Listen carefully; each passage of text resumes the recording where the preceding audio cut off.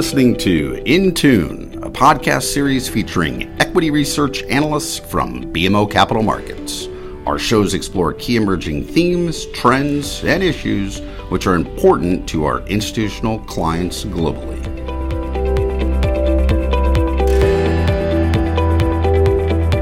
Blockchain, crypto assets, miners, there is a lot there. And regardless how you view the landscape of crypto, today's podcast will bring a new lens to it. I'm Camilla Sutton, MD in Equity Research, and I'm thrilled to be joined today by my colleague, Deepak Kausal, MD, Equity Research Technology. Deepak, welcome. Thank you, Camilla. Happy to be here. I'm looking forward to hear the journey you're about to take us on today in our In Tune podcast. So let's kick it off here. Right to the heart of crypto. What are the key concepts listeners need to understand? That's a great question. When I talk to investors, the question is it a scam? Is it digital gold? Is it for real? My view has always been if you understand the technology, you can actually start to understand how it's valuable and even start to think about investing in it. So cryptocurrencies, tokens, stable coins, NFTs, DeFi, they're all digital assets and they're powered by an underlying technology innovation called blockchain. And so the key things you need to understand about blockchain, first, blockchains are peer-to-peer networks, and they enable us to own and transfer value digitally without the need for an intermediary or a central authority to establish trust between whoever I trade value with. So today we use centralized systems. We transfer money to each other, and we trust the banks to keep track of that account ledger and keep track of everybody's accounts. We also trade stocks. We trust clearinghouses to reconcile and custody our trades and hold our stocks. Bitcoin was the first to create decentralized open source digital asset that we can trust. It allows you to transfer money in a trusted, reliable way on a peer-to-peer basis without a bank to clear it. And you can trust the system so that not just anyone can come in and print their own money or copy and paste, a Bitcoin from one wallet to another. And when the market and technologists looked under the hood with Bitcoin, they discovered blockchain. And blockchain was coined to refer to the process that makes it all work. In more simple terms, it's also been referred to as a distributed ledger, but that's the underlying technology that makes Bitcoin work, and that's the fundamental technology innovation here. And the second part of that is it relies on existing technologies, and it's open source. So it relies on open source peer-to-peer networking. So if you think of this distributed ledger, the peer-to-peer network allows everyone to see the ledger. It exists on all points of the network, so there are no single points of failure.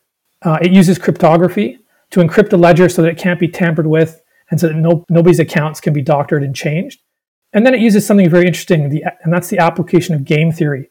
And this ensures that the actors that validate and write to this ledger, and this is a function performed by the miners, have a shared and vested interest to keep the ledger accurate. And so they perform the function that a centralized authority like a bank or a clearinghouse would perform in a traditional network. And this is all done in a distributed, open, global way. And that's the fundamental innovation behind blockchain. It's a technology that's at a very early stage, but if you can reduce intermediaries, if you can reduce opacity, and you can reduce single points of failure, you can make networks much more efficient and much more reliable, and that's inherently and intrinsically valuable. But it's also very early stage, so it will take time for this to become mainstream. It requires a significant degree of technology maturity, and of course, given that it touches on financial markets, it does require a high degree of regulatory involvement and maturity before it can become mainstream. Deepak, everything you've just explained makes a lot of sense. You've also piqued my interest a bit here, but could you walk me through a couple of use cases? Okay, certainly, and I get this question a lot from investors. The easiest way to think about use cases is to ask yourself, think of in terms of distributed ledger. What does this distributed ledger record? And what application does an underlying blockchain network enable? So when we think of the basic currencies like Bitcoin, Litecoin, Monero, even Dogecoin, the distributed ledger in the blockchain records the account balances and liabilities that allow you to transfer value from one person to another or store it in your account. When you think of a stablecoin, for example, the distributed ledger records the issuance of a digital asset, the stablecoin, and that's pegged to the value of a real asset, like the US dollar or gold. The SEC kind of likens this to chips that you get when you go to a casino. You have a house that gives you a casino chip for your US dollar, and then you can use that casino chip pegged to a US dollar to play in that casino or in that world. So likewise, you can think of decentralized finance. These are applications of distributed ledgers or blockchains to provide decentralized financial services like lending and borrowing and trading, again, with no central authority or intermediaries involved. And then you can extend this further to the concept of ownership and governance. And here's where we get to NFTs. So NFTs have become certificates of authenticity for digital art ownership. But you can extend this concept to IP rights. If you can manage IP rights, whether that's music or video or art through a blockchain, then you can ensure that it can't be tampered with. It's open for everyone to see. And you can use that network as a method to provide transfer of payments back to the IP owner. And industries are experimenting with this concept in terms of supply chain provenance, land ownership, fractional ownership of property. So there's a growing number of use cases in that. And I guess what I can say about use cases, and this is really important about blockchain, is the technology has become generalized. And this is where the concept of smart contracts come in. So contracts in blockchain can be stored as a distributed system where the terms and conditions of the contract can be governed and automated using computer code. And this has enabled blockchain technology to be applied to all these various different applications like stablecoins and DeFi and NFTs. And the analogy that I would give to that is like, we have a contract with our power companies today where we pay for our power through the banks and the power company keeps our electricity on. In theory, a power company could create a blockchain network to do that cuts out the banks, where we pay the power company directly with a power token, and the smart contract would be the automation. The power company gets the token payment, and our power stays on. The power company doesn't get the token or payment, and they turn our power off. And it would all be automated and governed by software, and it would have this blockchain level of trust so that we don't need banks or intermediaries in between that transaction network. So I use the power coin analogy as an example of how a power company can connect directly with consumers and potentially disintermediate banks. But I think it's important to also mention that this blockchain technology can be applied in centralized ways by traditional banks and intermediaries that could potentially face disruption from this technology to actually compete with it and improve their own process and services. And a good example is in our own business for equity trading. When client trades in equity, there's a complex system of infrastructure, including centralized settlement, intermediaries, and custodians that make it all just work, but the trade doesn't actually settle for 2 or 3 days. These, exchanges and brokers and intermediaries can all make use of this blockchain technology, not the cryptocurrency, but the underlying peer-to-peer network technology and the cryptography to create a private blockchain network to improve their own efficiency, to bring that time to settlement of a stock trade instantly. And that would reduce double reconciliation. It would reduce the amount of manual labor that's required for checking and setting up systems. And that efficiency can be captured in value within traditional enterprises like banks, clearinghouses, custodians, and the like to make use of this technology. A good example is Visa or MasterCard, the credit card companies. They are starting to look at ways to embrace underlying blockchain technology to improve their own systems and efficiencies, so they can potentially improve their own businesses. Stablecoins have really opened the eyes of central banks to look at how central bank digital currencies could potentially improve traditional financial systems. So this is not just about a new ecosystem that runs on cryptocurrencies, a new asset class. It's a technology that can equally apply to traditional financial services and systems and transfers and storage of value in making those existing systems more efficient. And disintermediation isn't necessarily an end game, but certainly automation, efficiency, and cost savings are also significant benefits of this technology in traditional organizations. And what's interesting is, and I get this question a lot, distributed ledgers, cryptocurrencies, why do we need all these tokens? Why do we need cryptocurrencies and blockchains? Can't we have decentralized systems without these? When they are decentralized, the token or the cryptocurrency or the coin is an essential piece of a blockchain, and it serves the function of capturing value and incentivizing the actors and the miners on the network to be honest. So it's essentially a forced commodity that you need to use the underlying application of the blockchain. The supply of that, in the case of Bitcoin and many others, is artificially constrained to capture the value of demand for the application.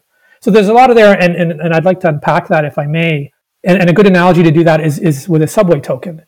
Historically, we've had, a subway system, a public transit system, and to ride it, you could buy a token. And that token is, it's worth the value of a ride, right? And the reason the subway uses a token, or MyRiad, It was before digital payments, and it was enabled them to quickly put people through turnstiles without having to convert, and break up their dollars and cents. But imagine a subway that constrained the supply of that token. The more that people rode the subway and demanded that token, the more the value of that token could go up. And then over time, as that token appreciated in value, you wouldn't need as many tokens to ride the subway. And then perhaps you can still convert that token back to US dollars if you had too many of the tokens, or they've risen in value so much that you could, make an investment return on them. So you can start to see how tokens, cryptocurrencies, coins, they're not that different from stocks. And in my view, they really just capture value at a different level. So the analogy here is consumers value products that they buy, and companies capture that in revenue and profit. And the stocks of those companies represent a share in that profit and an ownership of the company. Investors ask me, well, what's the revenue for a blockchain application? And I think you have to change the way of thinking. It's consumers value the blockchain networks that they use, but that value is captured in the price of the token or the coin or the cryptocurrency, essentially the commodity. And that commodity represents a right to use the underlying application that serves that use case, and the right, the ability to trade that commodity for another commodity on an exchange, and the ability to capture a price appreciation of that commodity if the demand for that commodity goes up, and then that serves as a potential investment. Wow, so the future is definitely interesting. But what does the crypto market really look like today? That's a great question. So you can start to think with all these use cases and all these cryptocurrencies out there, how do I make sense of it? It really is like a new economy. We'll call it the blockchain economy or the crypto economy. It's very similar to the internet economy. And, you can make an analogy again to a traditional economy. Think of two cities. So when we connect two cities, we can connect the cities with a road. And if we connect the cities with a road and cars, the economies will start to grow. And then you can invest in the restaurants and the hotels. You can invest in the road builders and the car manufacturers. Or you can capture the value of this road network by investing in oil and gas, which is a commodity that powers cars. In a similar way, the internet's evolved. It's a network or a way of networking that changes the way we transfer and store information, and it's led to an explosion of new applications and an e-commerce economy that is powered by this network. The way I see blockchain, and cryptocurrency is as a new economy. It's changed the way we store and transfer value, similar to what the internet did to information, and the world is just starting to experiment with the applications. And so there's been an explosion of applications, cryptocurrencies like Bitcoin. Bitcoin was the first to kind of hang up a shingle as a business. And now there's Litecoin and Monero and Dash and Dogecoin. These are kind of the basic applications, stablecoins, DeFi, NFTs. You'll hear these in the press. But then under that, you have a network or infrastructure layer. These are the data centers that store the digital ledgers or that mine the cryptocurrencies, the semiconductor manufacturers that provide the chips. You have blockchain platforms. And these are essentially smart contract platforms. So you'll hear about Ethereum or Polkadot or Cardano. And these are essentially decentralized computers that allow blockchain developers to create new blockchain applications like NFTs and DeFi. And then around this, you have an ecosystem of exchanges, brokers, investment funds, software developers, custodians, and wallets. Very similar to the structure of how the internet's evolved. You have, the networking protocol, the infrastructure, which are the data centers and the cloud web services. And then you have the application layer, your Amazons of the world or your Googles of the world that provide search. And then you have an entire ecosystem of players around the internet that allow you to, trade internet stocks or invest in internet companies, et cetera, et cetera. So the crypto market today has exploded into an economy of companies, applications, infrastructure, and ecosystem players that all serve this growing new blockchain and cryptocurrency industry and this application network that allows us to transfer value in a new way. So can you drill it down a bit more? Like, how do I really think of this industry landscape when it comes to equities and size?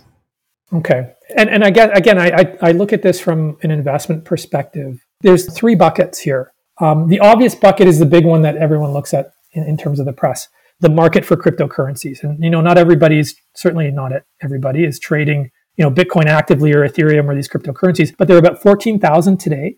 The market capitalization just touched 3 trillion the other day. It's about 2.5 trillion today. And it's much smaller than traditional, US equities are 45 trillion. The NASDAQ is 20 trillion. Gold is about 10 trillion. So still very small.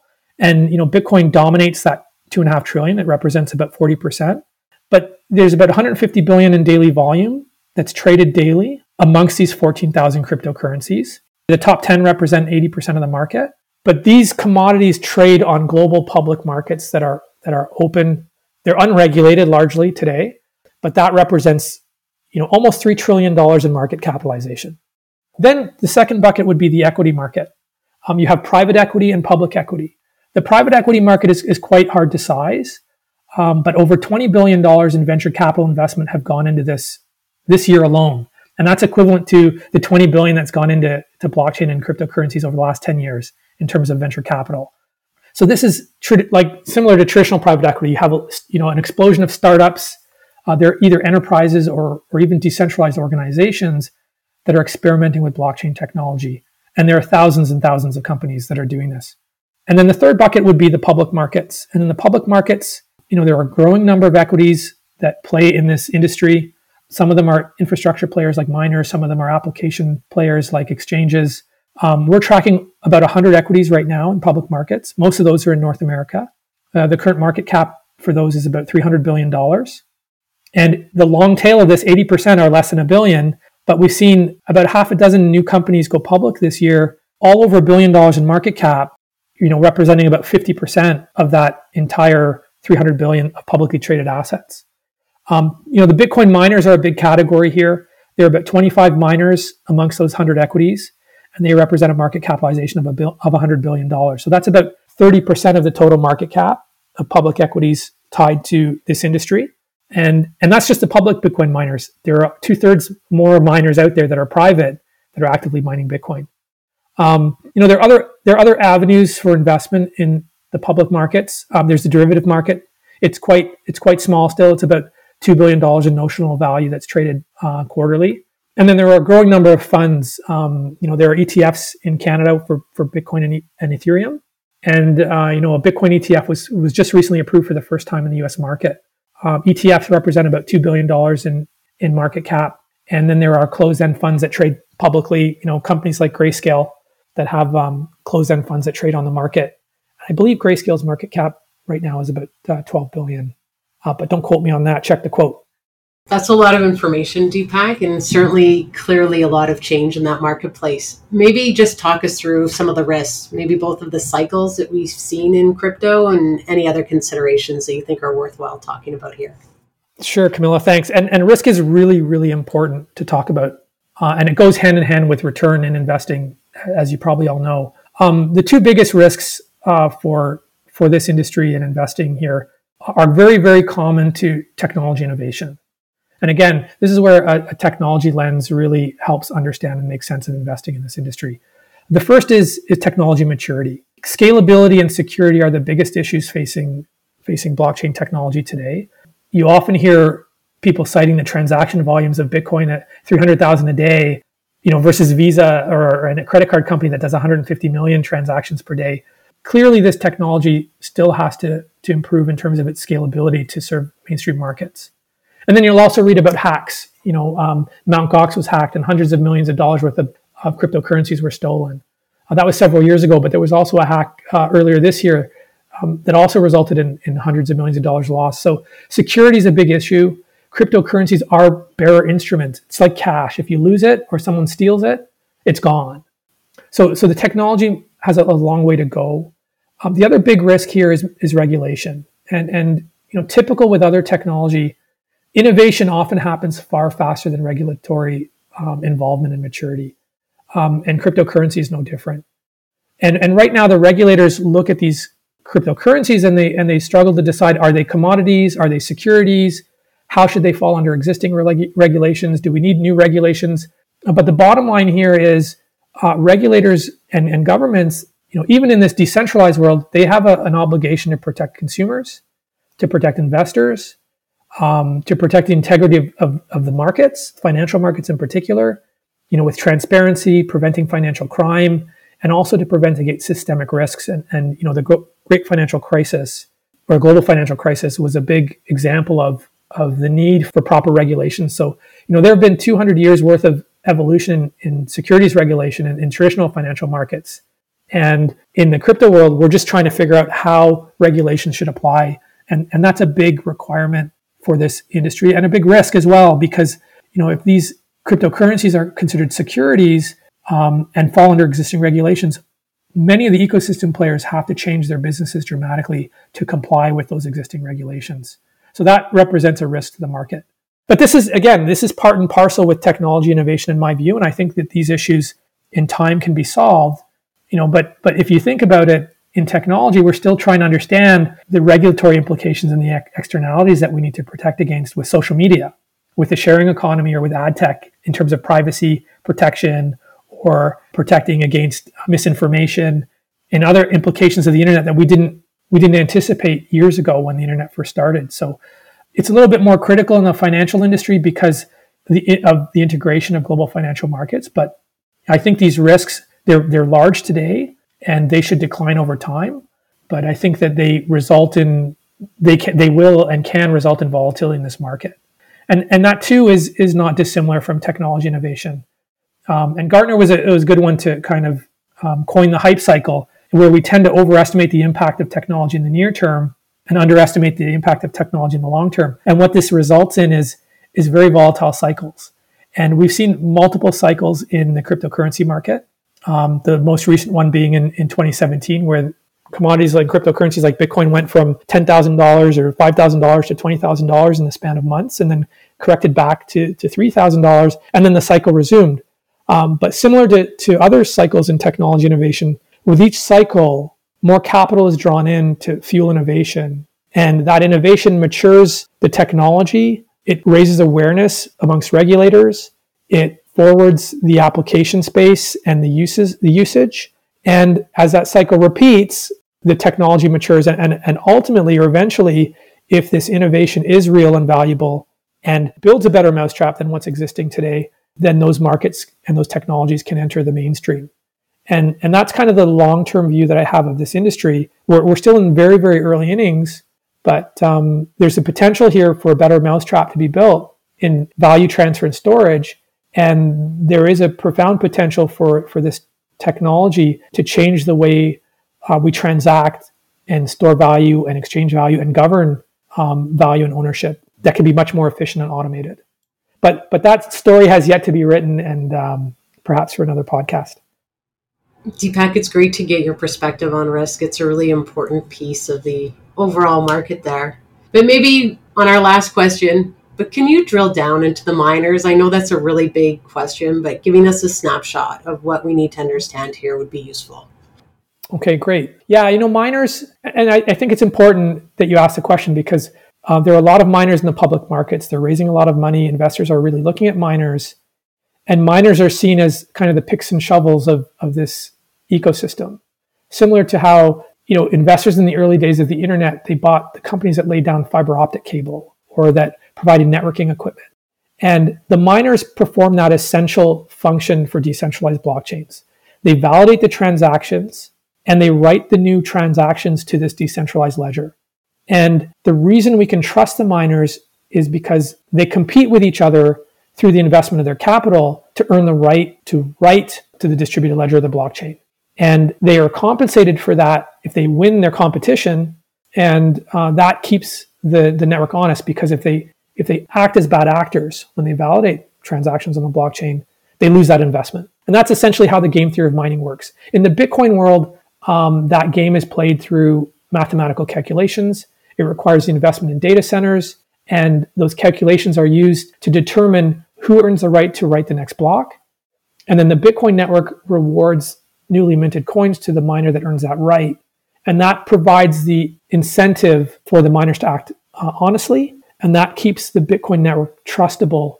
And it has earned Bitcoin's trust over the last 10, 11 years to trust over $1.5 trillion worth of value to transact or hold on that network. And that's essentially how mining works. But it's very different from gold mining. I don't know if we have time to get into the analogy, but whereas gold miners look for gold deposits around the world and invest in mining equipment to extract gold from the earth so that central banks can store some of their reserves in a more stable currency. It's cryptocurrency miners or Bitcoin miners. They invest in data center equipment to solve calculations to earn newly minted Bitcoin. They also validate the transactions on the blockchain network, and they store that Bitcoin as a digital gold, and as a potential hedge against inflation or store of value, or even given the expectations of Bitcoin to rise, they might look at that as a good return on investment. But I think we could probably spend an entire podcast on cryptocurrency mining, and it's probably worthwhile because that's an important area of evolution. But in absence of that, in this time frame, I did want to leave investors with an important thought that I tell every investor that I speak to that's looking to invest in this industry. It really is in early stages of technology development maturity, from a technology perspective and a regulatory perspective. And my view here is when you invest in this sector, you really have to think like a venture capitalist investing in traditional ventures. They're very, very early stage. So there's a lot of high potential return, but there's also a lot of risk. It's very, very hard to predict winners and losers at this stage. And a diversified approach is best because you don't know out of the 10 investments you make, which of the 7 or 8 or 9 will fail, or which of the 1 or 2 might be home runs to make up for all those failures. And the approaches of VCs have been technology driven or entrepreneur driven, trust in the visionary, or diversity driven. But these are all very important concepts for investors investing in this sector. And the last one I would leave you with is a multidisciplinary nature. Because cryptocurrencies are security-like and commodity-like, and each of these blockchain applications or cryptocurrencies, function in competitive markets with each other and with traditional applications.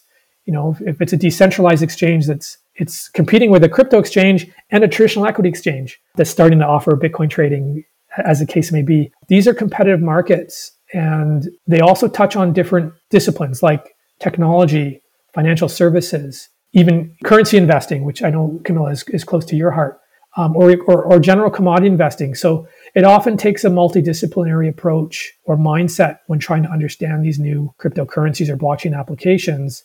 And bringing in expertise from financial services and currency investing and commodity investing can often help in determining the supply demand dynamics and the pricing dynamics of these new assets. So I think that's the best approach to managing the risks and returns in this industry. And there's always a place for this type of investing in a diversified portfolio.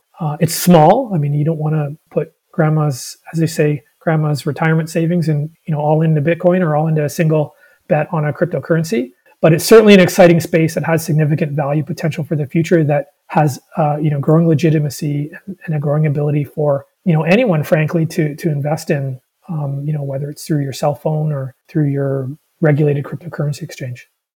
Deepak, there is a lot to unpack here, and I agree with you. Probably don't want to put all of grandparents' savings into this, but at the same time, it's a really interesting space, and you were able to walk us through and explain a lot of important details about it. So thank you very much for joining us today. Thanks very much, Camilla. I appreciate the opportunity. That was Deepak Kausal, Managing Director, Technology at BMO Capital Markets. BMO Capital Markets is proud to deliver thoughtful analysis of upcoming equity research trends that will prove important to clients' investment decisions through both this In Tune podcast, as well as our commodity-specific Metal Matters, hosted by Colin Hamilton.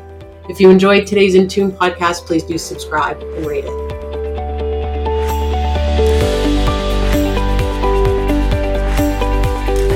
Thanks for listening to In Tune, presented by BMO Capital Markets Equity Research.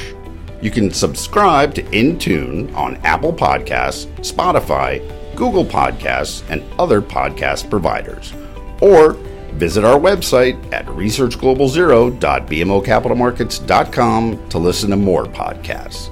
Until next time, thank you for tuning in. To access our full disclosures, please visit researchglobalzero.bmocapitalmarkets.com/public-disclosure.